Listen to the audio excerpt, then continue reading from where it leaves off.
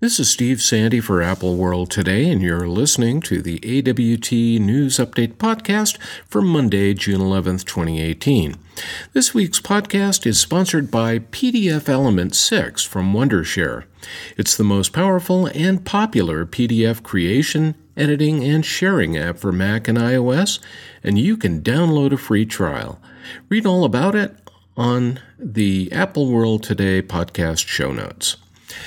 Apple doesn't say much about the water resistance of the iPhone X and some of its other newer phones, but let's just say that a YouTuber just demonstrated how good it really is. Dallas runs the Man Plus River channel on YouTube and does what he calls river treasure dives.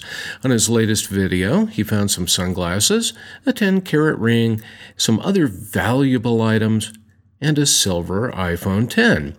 He was able to open up the device and try it out, power it back on, and got it back to its owner, a woman named Alyssa.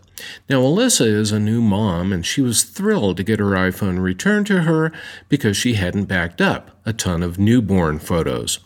Here's the interesting fact. She lost her iPhone X in the river 2 weeks before it was found, and she didn't have a waterproof case on it. That being said, don't try this at home. So, you thought that the latest ruling in the Apple versus Samsung smartphone design patent lawsuit was going to be the last word, right? This lawsuit has been going on for years, and in late May, a federal court ruled that Samsung owes Apple more than $533 million. Samsung has now filed a 34-page post-trial motion with the court, asking it to throw out the verdict and pay the Korean company $145 million. Samsung also says that the judge should grant it either summary judgment or a new trial, saying that the verdict wasn't supported by the evidence. The company went on to say that, quote, no reasonable jury could have found that any of Apple's asserted design patents was applied to Samsung's entire accused smartphones. Now, this isn't the first time that Samsung's lawyers have accused a complete jury of being morons. Apple has 10 days to reply to the new filing, and a hearing will be scheduled for July 26th.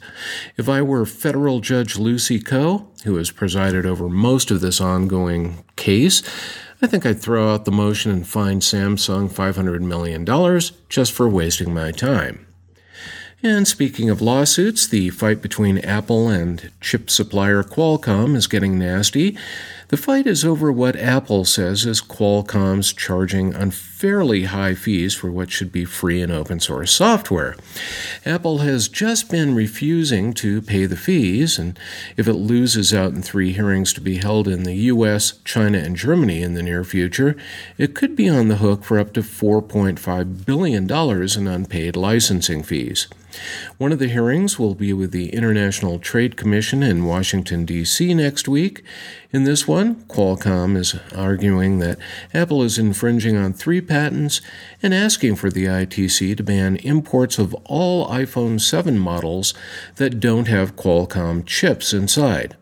If the ITC does rule in Qualcomm's favor, Apple will most likely work to a resolution favorable to both companies.